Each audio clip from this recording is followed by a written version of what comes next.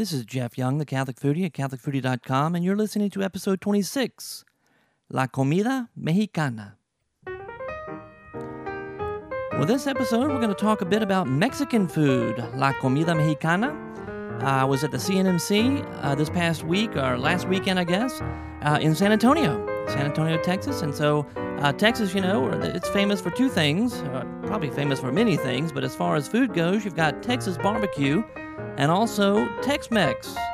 I don't know if you know this, but I lived in Mexico for 2 years. I was in the seminary with Mother Teresa's priests in Tijuana, Mexico. And it was a wonderful time. I loved it. And I really fell in love with the people, with the culture, with the food, with the music. I fell in love with all of it. I love Mexico.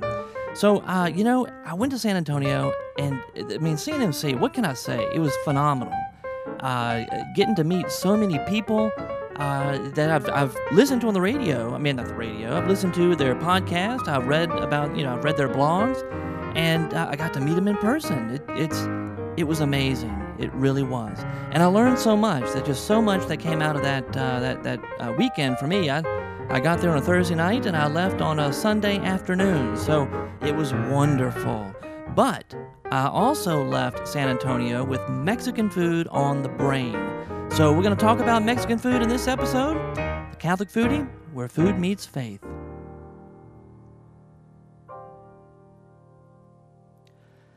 Well, it's funny. I really have been thinking about Mexican food a lot, and I don't know. I was in San Antonio. Actually, there were two places I ate in San Antonio. The first place was a barbecue place, the County Line, and that's right there on the Riverwalk. And then I ate at a place called Casa Rio, right there on the Riverwalk as well. And it's a beautiful restaurant, very authentic Mexican. But outside on the Riverwalk itself, right there on the river, there are tables set up. So you can eat inside or outside, and all the tables have these very vibrant colored umbrellas. So, I mean, red and blue and yellow and green and just very vibrant. A beautiful sight when you're walking down the Riverwalk and you look over and see this particular restaurant, Casa Rio. So it was very good. Matter of fact, I ate there twice. Friday we had the meet and greet that evening, but at lunchtime, right around lunchtime, I was invited to lunch with Father Roderick and most of, or if not all of, the SQPN board. There were a few of us who were not on the board, but were there at the hotel, and who had been just hanging out and doing Ustream and everything else during the day, who were just invited to hang out and have lunch before they actually started their official meeting. So that was really cool. I mean, there was just so many people. And, of course, the whole thing is Ustreamed. Father Roderick is, he's absolutely amazing. And he's so conscious also of the listening audience or the watching audience, those people who wanted to be at the CNMC but who just couldn't for whatever reason, and people from all over the world. So he wanted to make sure that they could be involved, they could participate. So he Ustreamed so much. He Ustreamed Friday, actually Ustreamed the board meeting, but he put some country music on so that you really couldn't hear much of what was going on in the board meeting itself. He didn't want to give away too much as far as the planning that goes into Saturday, making Saturday happen and making it be the best that it could be. So he wanted to keep that secret. He had music playing in the background, but it was awesome. So to sit down at the table with Father Roderick and Lisa Hendy and Matt and Catherine and Deacon Tom Fox and his wife Dee and Inga, which I know, Inga, I'm not pronouncing your name correctly. It's Inga, I believe, Inga. I'm trying. I'm trying. So, but to sit down and have lunch with them and a cup of coffee was delightful. It was absolutely delightful. But being a foodie, I really wanted to try the food there in San Antonio. So I decided I would have a light snack in the afternoon before the meet and greet.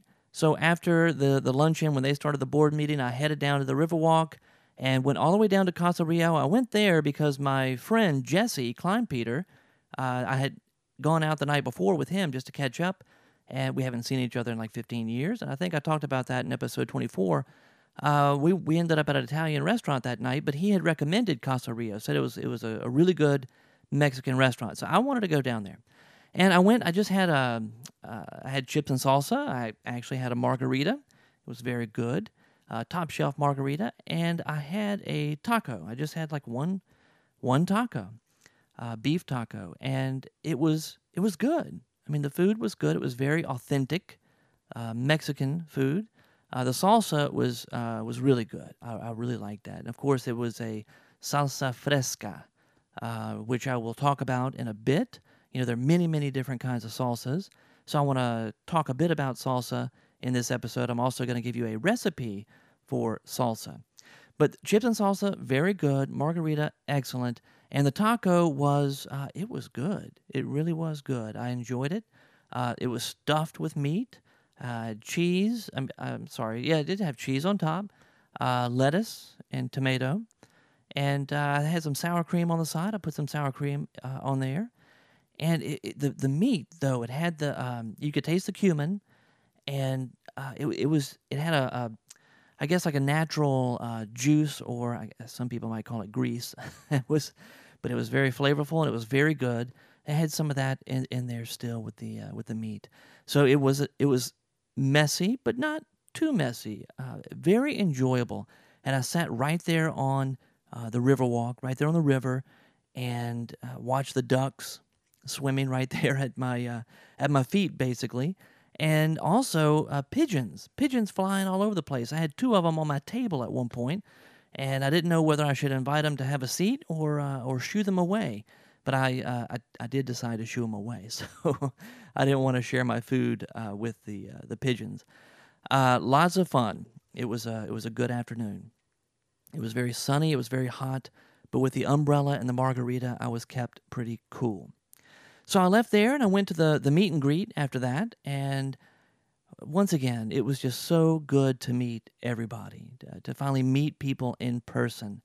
And I mean, I could go into a litany of all the people that I met, but I know myself, so I know that I would forget somebody. I would leave somebody out, and I just don't want to do that. But those of you who met me and whom I met at the CNMC, howdy. Greetings. Hi, y'all. It was so good to meet you. And I just, I look forward to continuing to get to know you better. And I do that mainly through these blogs and podcasts, right? Blogs that I read and podcasts I listen to. And we had some non-bloggers and non-podcasters there as well. So it was just, people who love new media and who are part of the SQPN family overall, and who just enjoyed being there. It was great. It was absolutely wonderful. We ended up going out Friday night. Some of us went out after, and we went to the very same Mexican restaurant I went to for my snack, Casa Rio. And it was nice. It was really good. It was fun to be out with other people. It was Sarah Bauer, who is now really Sarah Sansone, and her husband Chris, Danielle Bean, Lisa Hindy, Chris Cash, Nicholas, and I'm forgetting your last name, Nicholas, I'm so sorry, from the Catholic Company, and also Mountain Butoric. So all of us went out, and I think that's it. I certainly hope I didn't forget anybody. But we went out to this to Casa Rio. Very, very good. And of course it was late. I mean, we didn't eat until probably 11:30 or 11:45 that night. It was, the meet and greet went long, and everybody was talking afterwards, and we finally got out the door to go grab something to eat. It was just a late night, but wonderful. And of course, Lisa Hindy's over there with her microphone, and she's interviewing people and talking and describing things as she sat there at the table. And I believe on her last episode about the CNMC, she actually had that clip in her show. And I can't remember right now if she did or not, but I'm pretty sure she did. So, if you are a listener of any number of SQPN podcasts or read good Catholic blogs, I'm sure you have already heard and already read about the CNMC. And as I've said before, I think I've said it already, there's just so much to it. There was just so much to it. And I learned so much. And it's just really, I think I'm kind of overwhelmed still by all the stuff that I experienced at the CNMC. Everything from meeting all the people I got to meet to the content of the day on Saturday, the speakers, the workshops, the keynotes by Father Dave Dwyer, and then also Patrick Madrid, and of course the beautiful concert. Oh, the beautiful concert of Sarah Bauer that afternoon that closed out the CNMC for us. It was wonderful. Lisa Hindi is she likes to say that it was her own personal concert. So it was great. If you didn't see it, I mean, if you weren't there, you can see it on Ustream. Just go to sqpn.com. Most of the day was recorded via Ustream. So if you missed out, you can see most of it there. And I highly encourage you to check it out. It was such a great day. So I really don't know what else to say. I mean, there's so much I could say, I guess, about the CNMC. But I feel like if I started, that would be it. I'd be done, and I wouldn't be able to say anything else.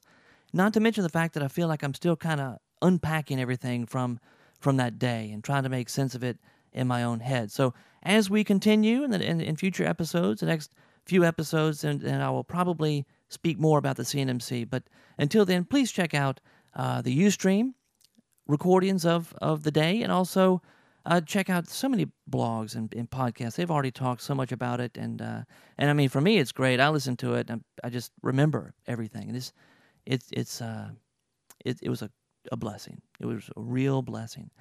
So anyway, I'm going to shut up now about the CNMC, and we're going to move on. We're going to talk today about Mexican food. So I hope that you enjoy Mexican food. I put something on Facebook the other day and also on Twitter and Plurk asking people what is your favorite Mexican dish. And I got so many responses. It was great. People, I mean, and you know what? I don't think, now that I think about it, I don't think I had a single duplicate answer. I think everybody had a different dish that they really liked. So today we're going to talk about salsa. There are many different kinds of salsa, and I'm going to hit a few of those. And we're also going to talk about one of my favorite dishes, which is, I've learned, I made this the other day, and I realized, it's the first time I cooked it, how bad it is for you. It was totally unhealthy. Char was very quick to point that out to me, but it was delicious. So we're going to talk about chilaquiles as well as salsa, and may throw a few things in there as well. So stick around. Mexican food coming up.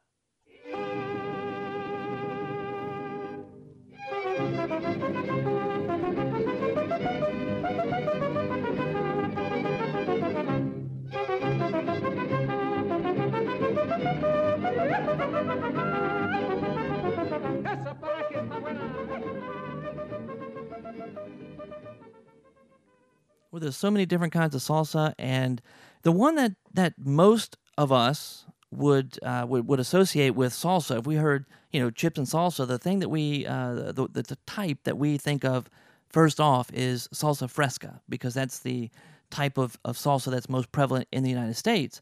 And I don't know, any of you who listen in other parts of the world, is there a different type of salsa that you would have, or is Mexican food even prevalent? Is it there in your own country, your own city? I'd love to know. Well, as you probably know, salsa simply means sauce, and salsa fresca is fresh sauce. And salsa fresca is basically uncooked ingredients, uncooked salsa, uncooked, well, I mean, like tomatoes and onions and chilies and other spices, right? That all come together, cilantro, and it's not cooked. It's raw. Now, it can be blended together, and usually that's exactly what happens, but it's not a cooked salsa. And there are cooked salsas. Matter of fact, if you look at most of the jarred salsas that you get at the store, I'm thinking of Pace picante sauce in particular, it's a cooked salsa. That's one of the reasons why it stays fresh in the jar for as long as it does. So it's a cooked salsa, it's prepared, and fresh salsa is what we normally have, and I love fresh salsa. And fresh salsa is very similar to what's known as pico de gallo, which if I believe would mean in English like bird's beak. I could be I could be off on that, but if memory serves me correctly, it's like the beak of the bird, and I think part of that is because it used to be picked up with the fingers to be eaten. So your fingers, when you're putting your fingers together to pick something up like that, it could be look like a bird, right? A bird's beak. So pico de gallo, and pico is not as finely chopped. The ingredients are not as finely chopped. It's more of a, I don't know, the word that comes to mind is rustic, right? It's more of a chunky, fresh salsa, but it's delicious as well. There are three salsas that are very similar. First one is salsa fresca, which really is kind of like pureed or processed, right? Like a food processor. It's blended together really well. And another one is the pico de gallo, which same ingredients, but it's basically just chopped finely. It's not blended together. And then another one is salsa cruda, right? Salsa cruda in English. And it means a crude sauce. And it's really kind of like more chunky than the pico de gallo. Pico de gallo is more finely chopped stuff. Salsa cruda is roughly chopped. I guess I hope that makes sense. Many people are also familiar with salsa verde. Salsa verde is a green sauce. And this salsa is made with chilies and tomatillos. Tomatillos are like very small tomatoes, green tomatoes. That's what makes it green. And, of course, it's got cilantro, which is also green. But it is still a tomato-based salsa, and you can find that fresh or cooked as well. A couple of other very familiar salsas would be guacamole. Guacamole is a salsa. You dip chips into it, or you can put it on a sandwich or on anything, really. I'm not a fan of guacamole, I admit it. My wife loves it. And I think my distaste for guacamole goes back to my time in Mexico. We had gone on a day of reflection. I was in the seminary, by the way, and we went on a day of reflection away from the seminary, and the cook had prepared sandwiches, just like a bag lunch for us to take with us. And I thought it was like a ham sandwich. And I went and bit into this sandwich, and I can't quite describe to you what happened. It was, the sandwich did have a meat in it, like a ham or something like that, turkey. I don't really remember at this point in time, but it also had guacamole in it. So it's white bread with a layer of thinly sliced meat and then guacamole. And that stuff just kind of like expanded in my mouth like foam. And I mean, first of all, I wasn't expecting it. I didn't see it. I just bit into the sandwich. And I can't tell you, it was just the most disgusting thing I'd ever experienced in my life. So ever since then, I just can't bring myself to eat guacamole. My wife loves it. My kids, at least my girls, Annabelle and Grace, they love it. I don't think Christopher likes it too well. He takes after me. But so guacamole I stay away from. But I understand that people love it. It's great. And do you like it? I don't know. Do you like it? That would be a good question for me to ask you. In addition, there's another salsa which people, not many people know about this one. At least I haven't encountered very many people who know about it, and it's called mole. Mole is known as a royal sauce, and it's made from roasted dried chilies, and it's mixed with spices and unsweetened chocolate, which gives it almost like I guess kind of like a bitter, almost like a bitter taste to it. And it also has almonds in it. But it's thick and rich. It has sort of a nutty kind of a taste to it, but it's also bitter or almost like almost pungent in a way. It's dark like chocolate, and it's just thick, thick mole. And I used to have pollo con mole, a chicken with this sauce. Was a famous dish. I don't know, but it was one that we used to have quite a bit when I lived in Mexico. Now, mole can also have different things, and it can have peanuts, it could have plantains, it could be, which is known as plátanos in Spanish, cloves or cinnamon, onion, garlic, sesame seeds, different types of chilies. You could also have tomatoes, you could have raisins or bread or lard or anise, cloves, cinnamon, all these different things could be in mole. And of course, different regions in Mexico make different types. And so in one area you could have mole and it'll taste completely different than somewhere else. So in the grocery stores around here, there is mole in a jar. You can get it. I've never bought it here, but I have had it many times in Mexico. It's good stuff, but it's almost like uh, it's kind of like scotch or even beer in a way. It's kind of like an acquired taste. Is not. It doesn't taste the way you would think it would taste. It's kind of bitter, and almost pungent. So it's an acquired taste. It's good once you get used to it. It's very good. And if you haven't tried mole, I'd recommend you do.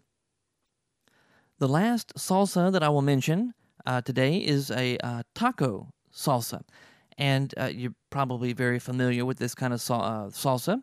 If you make tacos at home, oftentimes if you buy a kit, you have a taco seasoning mix that comes with that kit. If you don't buy a kit, you can also just pick up packages of taco seasoning at the store. We like to make ours from scratch, and Char has a recipe, and she can make like big batches of it. That's what she does. And I can't remember how many servings it makes. I don't know if it's like 12 servings or 18. I can't remember. But we have all the ingredients already, all the different spices, and we just mix them together and keep them in a jar. And whenever we do tacos, whether it's beef tacos or chicken tacos, we use the dry spices and just add them to the pot and let that cook. And oftentimes, we add a little water as well. When we're doing like the meat or the chicken, you add a little water and the sauce or the spices mix in with the water. And of course, a lot of it is evaporated or cooked out. But you also have natural juices from the beef or the chicken that kind of settle in to the sauce. So taco sauce can be very good. And oftentimes you'll find it made with tomatoes, of course, chilies, vinegar, garlic, and salt. Those are common ingredients for a sauce that's already prepared, whether it's at a restaurant or in a jar. And of course, we don't really use vinegar at our house. We use the water, as I said, and just the natural juices of the meat. Very good. If you are interested in the recipe, you may want to let me know. I can get that for you. I'm not going to put that on the show today. Maybe I'll save it for another time if you ask for it.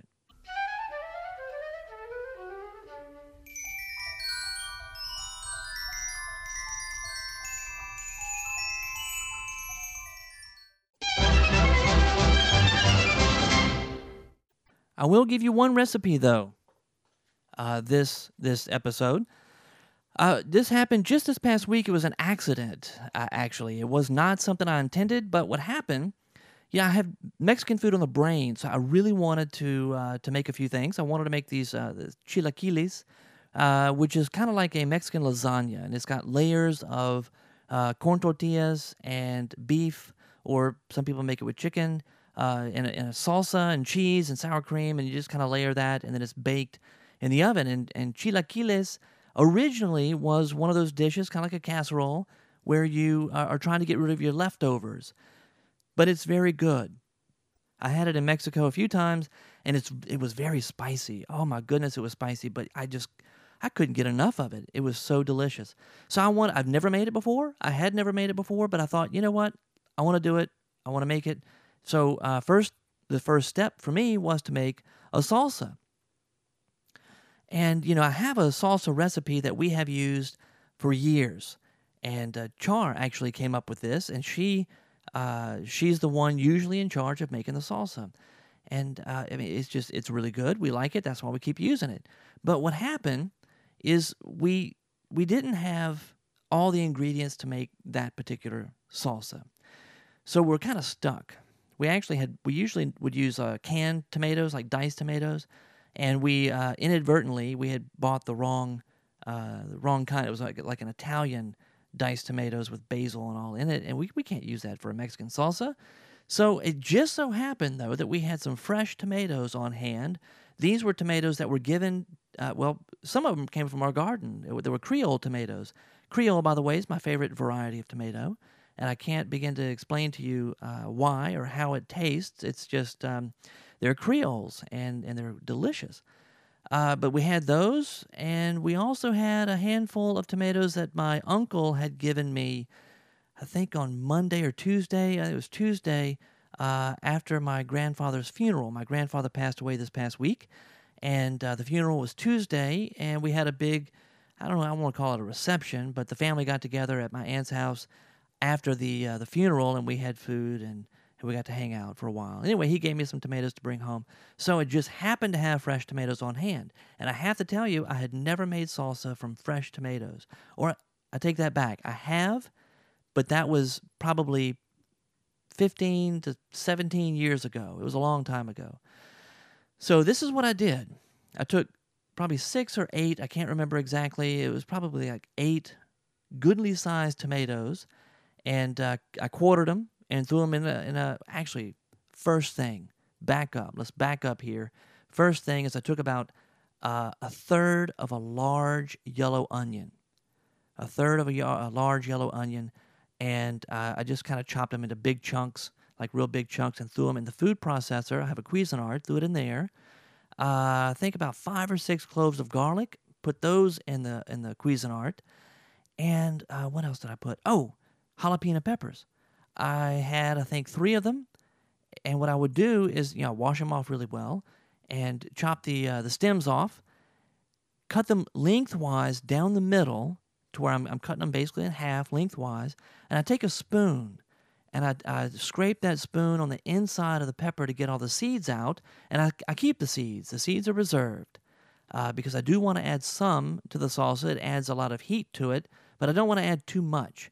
So I reserve that. Then I take the half of jalapeno peppers. I take all 3 of them, and I throw them in the Cuisinart as well. And what I'll do is I'll process that just for, I don't know, several seconds. I really just want to get those 3 ingredients, the onions, the garlic, and the peppers, mixed up really well. So after that, I'll take, we do take 1 can of a small can of green chilies, which you can find in the grocery store in the Mexican food section. Just 1 can. It's small. I don't know how many ounces it is, but it's not your big one. It's not like a 15-ounce can or a 12-ounce can. It's more like a, I don't know, 3, 4, 5, somewhere around there, ounce can of green chilies, and they're already blended together. They're kind of chopped up really well. So I dumped that in there, and I also put a can. I'm sorry, I didn't use cans. I'm used to giving the old recipe. I took the fresh tomatoes and I quartered them, and then just dumped them all into the Cuisinart. I took a large lime, and I started out with the juice of half the lime, and I squeezed that out really well into the Cuisinart. Added a good size, a generous tablespoon of cumin. And once again, I got to warn you, all this stuff is to taste. So if you're going to do this recipe, if you're going to make this salsa, please taste it a lot as you're going along. You can always add more cumin if you need to, but we did it was a generous tablespoon of cumin. Also, salt to taste. I usually put some salt in there just to start out before I process everything, so that when I go to taste it, it does have some salt in it. And then I took about a third to a half a bunch of parsley. I picked all that parsley, that's the thing that takes the most time. So I picked the parsley and put all that in there, and then I processed it. I blended it really well. And, of course, these were real tomatoes, so it came out really, I don't want to say watery, but it was not real thick. It was more of a thin, liquidy type of salsa. But I tell you what, it was unbelievable. It was the best salsa we ever made, and it was completely by accident. I was just making things up as I went along. But I did make sure to write down what I did after the fact, because this is something we're going to repeat. Matter of fact, I've made this salsa 2 more times just this past week, and that's a story for another day. I did make the chilaquiles. I guess it was probably 2-3 days ago now. So I made some more salsa because we just took chips to the first batch and we couldn't stop. It was so good. So we did do the chilaquiles, and I had to make more salsa for that. And that's, once again, that's a story for another day. What I will do, though, is I'm going to put a couple of recipes for chilaquiles on the website, so you can go to CatholicFoodie.com and check that out.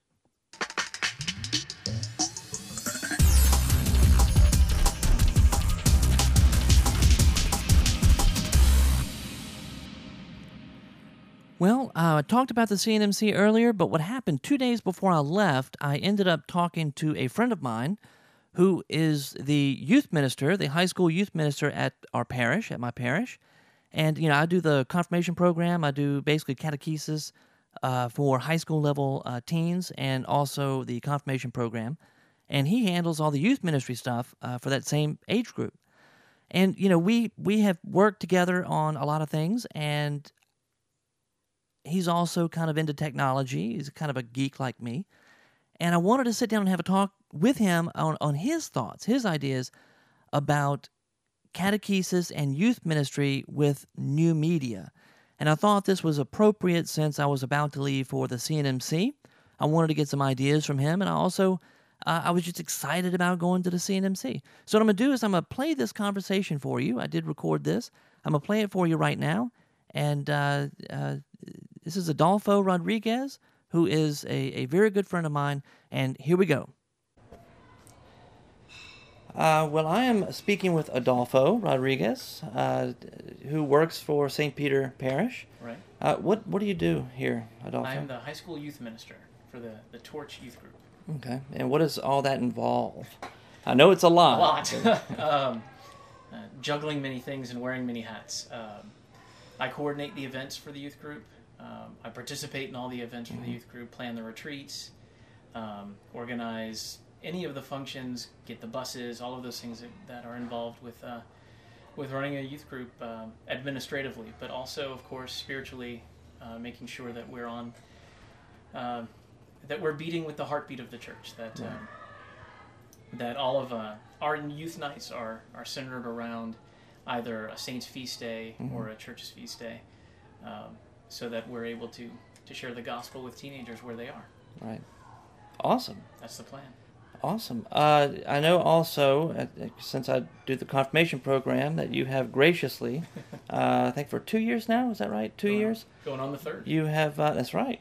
You have taught the freshman class, the 9th grade class, PSR, right. Parish School of Religion.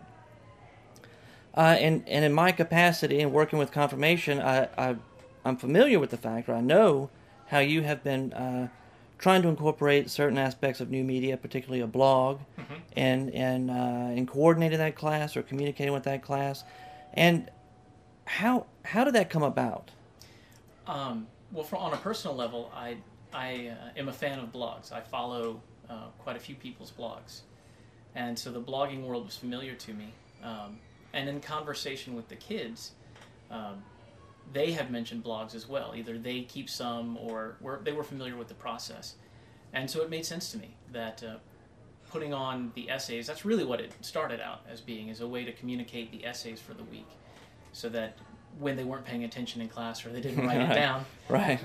they could go back and find it somewhere. Right. A blog is cheap. I think it's free, the right. one that we're using. Yeah. And it's something that I can have some fun with as well. I can post not just essays, but I can post thoughts on the class. I can post videos that might be relevant or entertaining. And more than anything else, I think what I enjoy about it is they're able to give feedback immediately in the comments section, and I'm able to answer questions, of course, about the essay. That happens a lot. But I can sort of track their spiritual development a little bit, from beginning to end. So it works out well for both of us.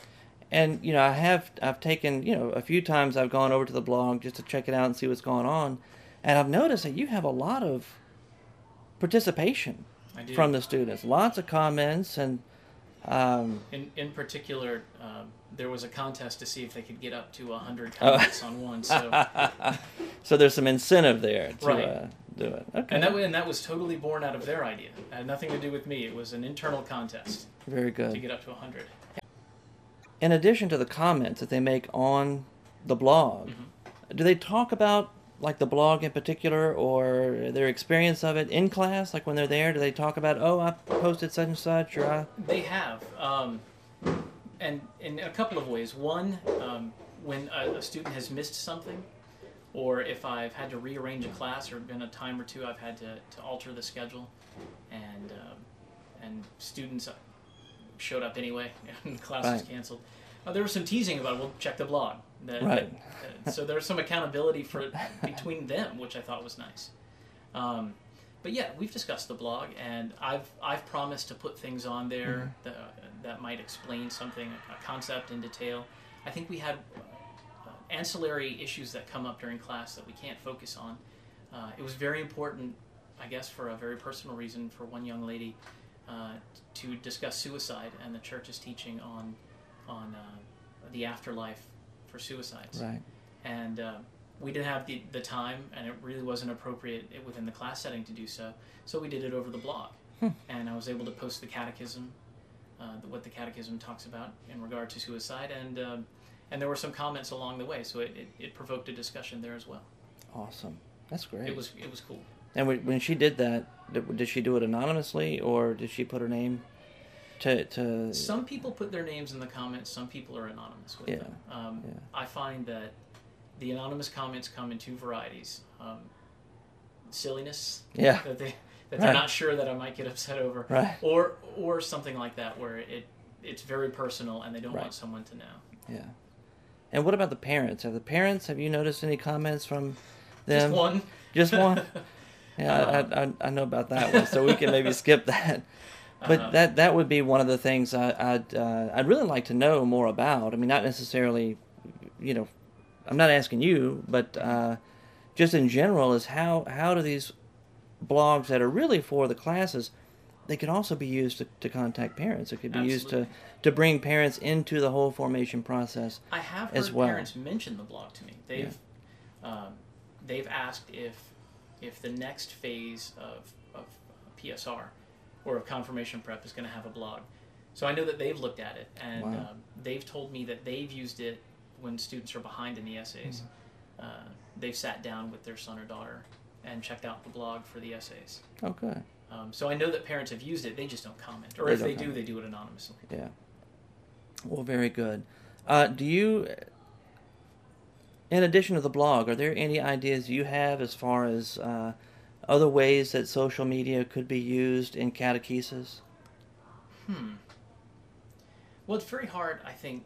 I don't know that Twitter lends itself to catechesis from a sharing standpoint or a teaching standpoint. But I think from an administrative standpoint, it certainly does. In fact, the Archdiocese of New Orleans with the youth groups now, for a set fee, will offer unlimited texting. All I need to provide is my cell phone number and the kids' cell phone numbers, and I'll be able to text them through a system that the Archdiocese has for events or anything like that. So it certainly could be used that way. Oh, that's awesome. You got to tell me more about that, because I'm not doing that yet. What about Facebook? I know you have a Facebook account. Have you noticed that any of the students, the confirmation students, the ninth grade students, have contacted you through Facebook? Through Facebook, I've received a few. I'm toying with the idea of also creating a Facebook page for Prep 1, because I know they're on there. I mean, the kids are there. So for me, I mean, Facebook is fun from my standpoint, but from a teaching and youth ministry standpoint, if they're going to be there, then I should be there. Right. And Facebook and MySpace seem to be areas that they inhabit. So I need to be there on some level, to not to show that I'm cool, because I'm decidedly uncool, but to meet them where they are, and if where they are is cyberspace, and that's where we need to be. Yeah, and I think that's the whole point behind using social media to evangelize and catechize, is that you really have to be where people are. Right. And you're talking about religious education or catechesis, kids are on the internet. So in a way you want to be present and to present information, present material, present ideas and concepts in such a way that they're not in the classroom. Right. So they're getting this almost, it becomes just part of the atmosphere for them. So I think that's, at least in my own thinking, that's kind of where I'm coming from. What I think, and maybe I'm just not in tune with as much as they are with social media, but it has its limitations. Oh, absolutely. For catechesis, and I think it has to be geared toward a personal meeting. Right. It can't substitute for the classroom. Absolutely. Or the youth group function or whatever it may be. There's that personal interaction that even through immediate Facebook messaging or whatever it may be, you need the interpersonal communication. That's just not there. Right. So I think it's as a tool to get them from point A to point B. I Sure. think it's very effective, but Wow. it certainly can't stop there. Right. It's just a tool on the way. Exactly. Like everything else. Have you ever thought about podcasting? I have. I just don't know how. Okay. Well, then we need to talk. I think I know you have Mm-hmm. podcasted lectures in the past, and I think it would be beneficial for them, especially if students miss a class. Right. I know the makeup process confuses me. So Yeah. So being able to utilize a podcast would be a good idea. Well, cool. Any final thoughts? Well, as far as I can talk about blogging more because that's what I participate in more often than not. There's a blog that I follow where the gentleman's posted, so no thought of mine, however stupid, may it go unpublished again. Right, that's right. I think I've seen that. That's but is that Mark Shea? It is. It's Mark Shea, and he's got a wonderful blog. But what that sparked in me was the idea that I could do it. Right. I'm almost 35 years old, so I think to some degree it almost feels out of place, some of the social media things, and yet having the freedom to knowing that I can say anything, and it can be as dumb as possible. There's some freedom in that, and it's even from a religious standpoint, I can post silly things that can lead to a discussion of other things. Right. I had it made me feel so old that they didn't really know who U2 was. Really? Right. Oh my goodness! Yeah, I feel old too. that was disconcerting, and they of course they have a new album out, and I was able to put on the blog the video for it's called Magnificent. I don't know if you've heard the song. I've heard. And Bono says it's based on the Magnificat prayer. Wow. And when you read the lyrics and you watch it, not only is it a good song, but you can see where he's coming from there. I was able to post that on there because we were discussing prayers and being open to God, saying yes to God. And they liked the song. They didn't know who U2 was necessarily, but we were able to discuss the song. A couple of kids said they wanted to learn how to play it. Very cool. Yeah. So it's almost a bridge, using between my generation maybe and theirs, and I am very thankful for the opportunity to use the social media in that way. Yeah, I think it's really cool because as you said, posting silly things. It's like you can post things using social media in this way, or using a blog in particular in this way, is not simply a regurgitation of the class material, right? But that you could actually post tidbits of information or entertaining things that pertain to the faith, Absolutely. Or that somehow you can draw a connection to the faith, and in a way it makes them more comfortable, more at ease, because you're not beating them over the head with a teaching on, sin and redemption, but instead you got, I don't know, like a cartoon strip or a YouTube video or something that communicates or at least opens the door for that topic. And the ability to not just use a blog to write things, but to post to YouTube where they are. I mean, YouTube is huge. Huge. So to be able, so that they can see that I'm able to use it too, which they get a kick out of that. Yeah. that I'm on YouTube the way they're on YouTube. Right. But be able to guide them in certain directions, and really to foster, more than anything else, what I like about it is we're able to foster conversations that we may not be able to have in the classroom. Absolutely. And it's just another way to reach them. And to that degree, it's glorious. It really is. Yeah. I agree 100%.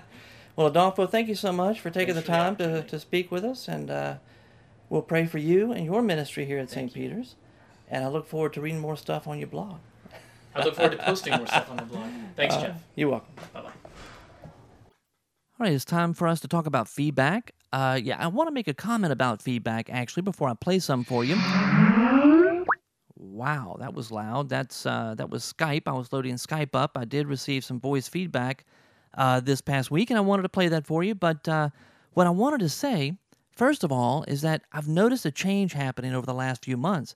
When I ask for feedback, I always give the voicemail number, and I also give my email address. And for months, it seemed like I was getting email feedback. I did get some voicemail, but most of it was email feedback. Well, what I'm noticing now is that I'm getting some email feedback, but most of it, I'd say 90% of my feedback comes to me via Facebook, Twitter, and Plurk. Matter of fact, we do have a Catholic Foodie Facebook page. And if you go to CatholicFoodie.com, there is a link on the right-hand side of the screen. There is a link to the Facebook page. I would highly encourage you to join that. We have had some lively discussions over there, and lots of feedback, lots of responses. And it's kind of hard for me to go back now and say, okay, so-and-so said this, so-and-so said this. There's just so much there.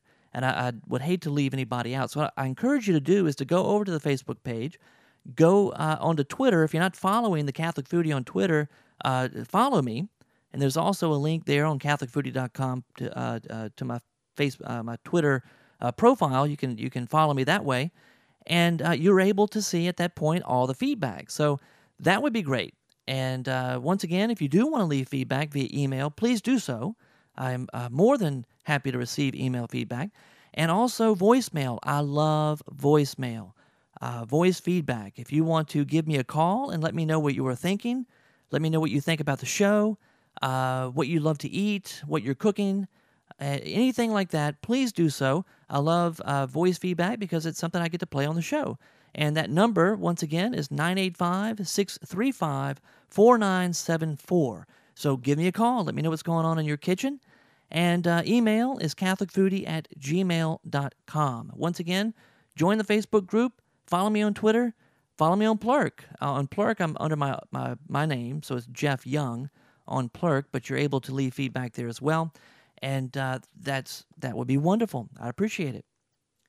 Now, I did receive some voice feedback this week from Nick Padley. I met Nick at the CNMC. Wonderful guy. He's got a new podcast out with his brother, Patrick, and I'm going to play a promo from them shortly. It's a great podcast called In Between Sundays, and I'll tell you more about it in a minute. But Nick did call the other day, and he left this message. Hey, Jeff, this is Nick from In Between Sundays podcast. I am calling. I just finished listening to episode 4 because I just started listening to your podcast after the Catholic New Media celebration. So I'm really enjoying the show, and I heard you talk about beer and the fact that you're a home brewer, and I thought I'd share with you that I'm a home brewer myself and wanted to give you a few beers that I really enjoy. So the first one that I am a huge fan of is this one that I found back in the smallest corner of one of our shops here in Kansas City called Old Dub, and it's a stout that has been brewed and aged in the same oak casks that they used to make Irish whiskey. So it's got this just a great smoky flavor to it with just this nice whiskey finish on it as well. And then there's two beers that, as a home brewer, I really enjoy making. The first is an Irish red recipe that I picked up from one of the local homebrew shops, and another that I found in a book called Clone Brews of North America.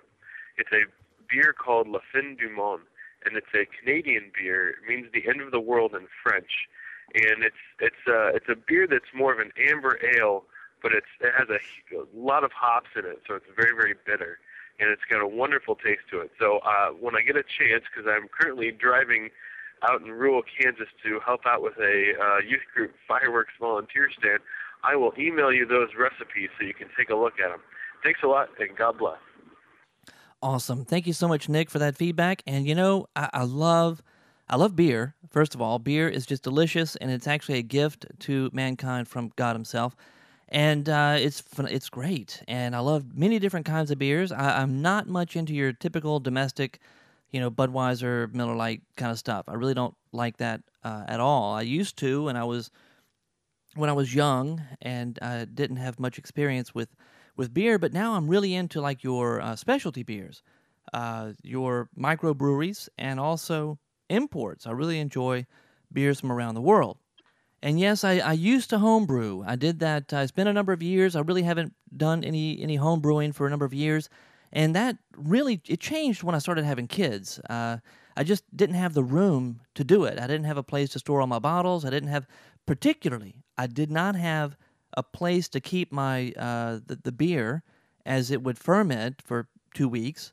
I didn't have a place to keep that at a constant temperature. I couldn't put it outside because it's too hot here in Louisiana, and I couldn't put it in the kids' room. I couldn't put it in the bathroom, and that's the place where I used to keep it when I was doing it was in the kids' bathroom because the kids we had an infant. That's all we had, so I would be able to put it on the counter in there.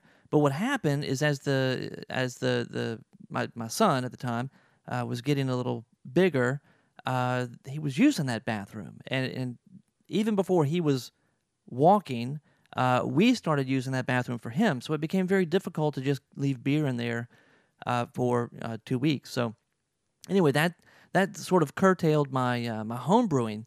I've got friends who do it now, and we keep talking about me jumping in with them, going in on some batches and doing that together. It hasn't happened yet. I want it to happen, and it's something that I am working on.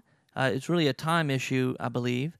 But what I would love is for you to go ahead and send those recipes. I'd love to see those, and it may be something that we can incorporate with this group of friends who brew beer on a regular basis.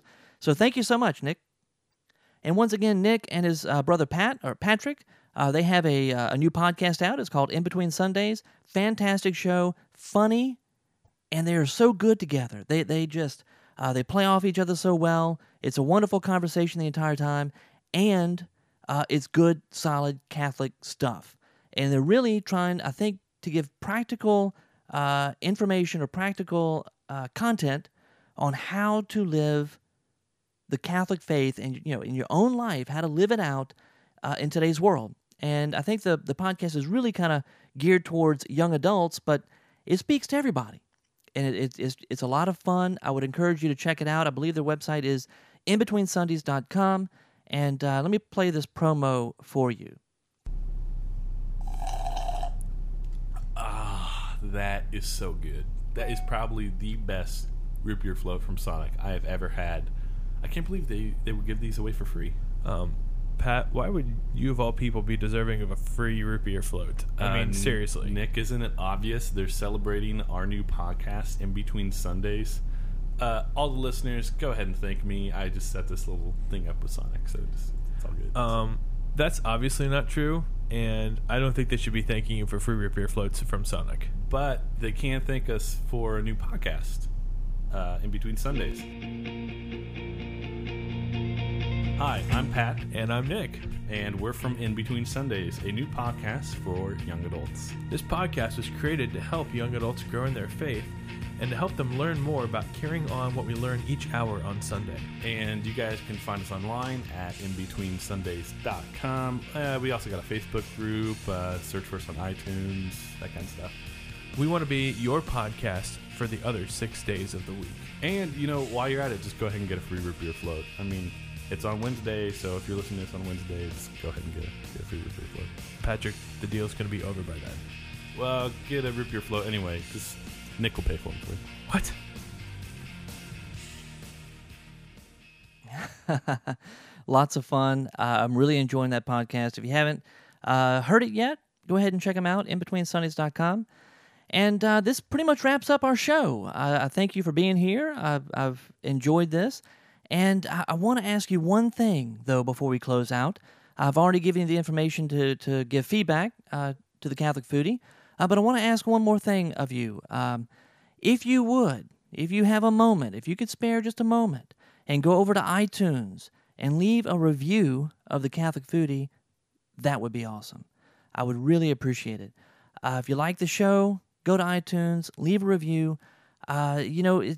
I finally figured out how this thing works, and a lot of this, I think, comes from my experience with the CNMC and how we really do need to promote our shows, not because I have a big head and want to talk just about myself, but because even though I'm talking about food, I also talk about faith, right? It's food, faith, family, fun.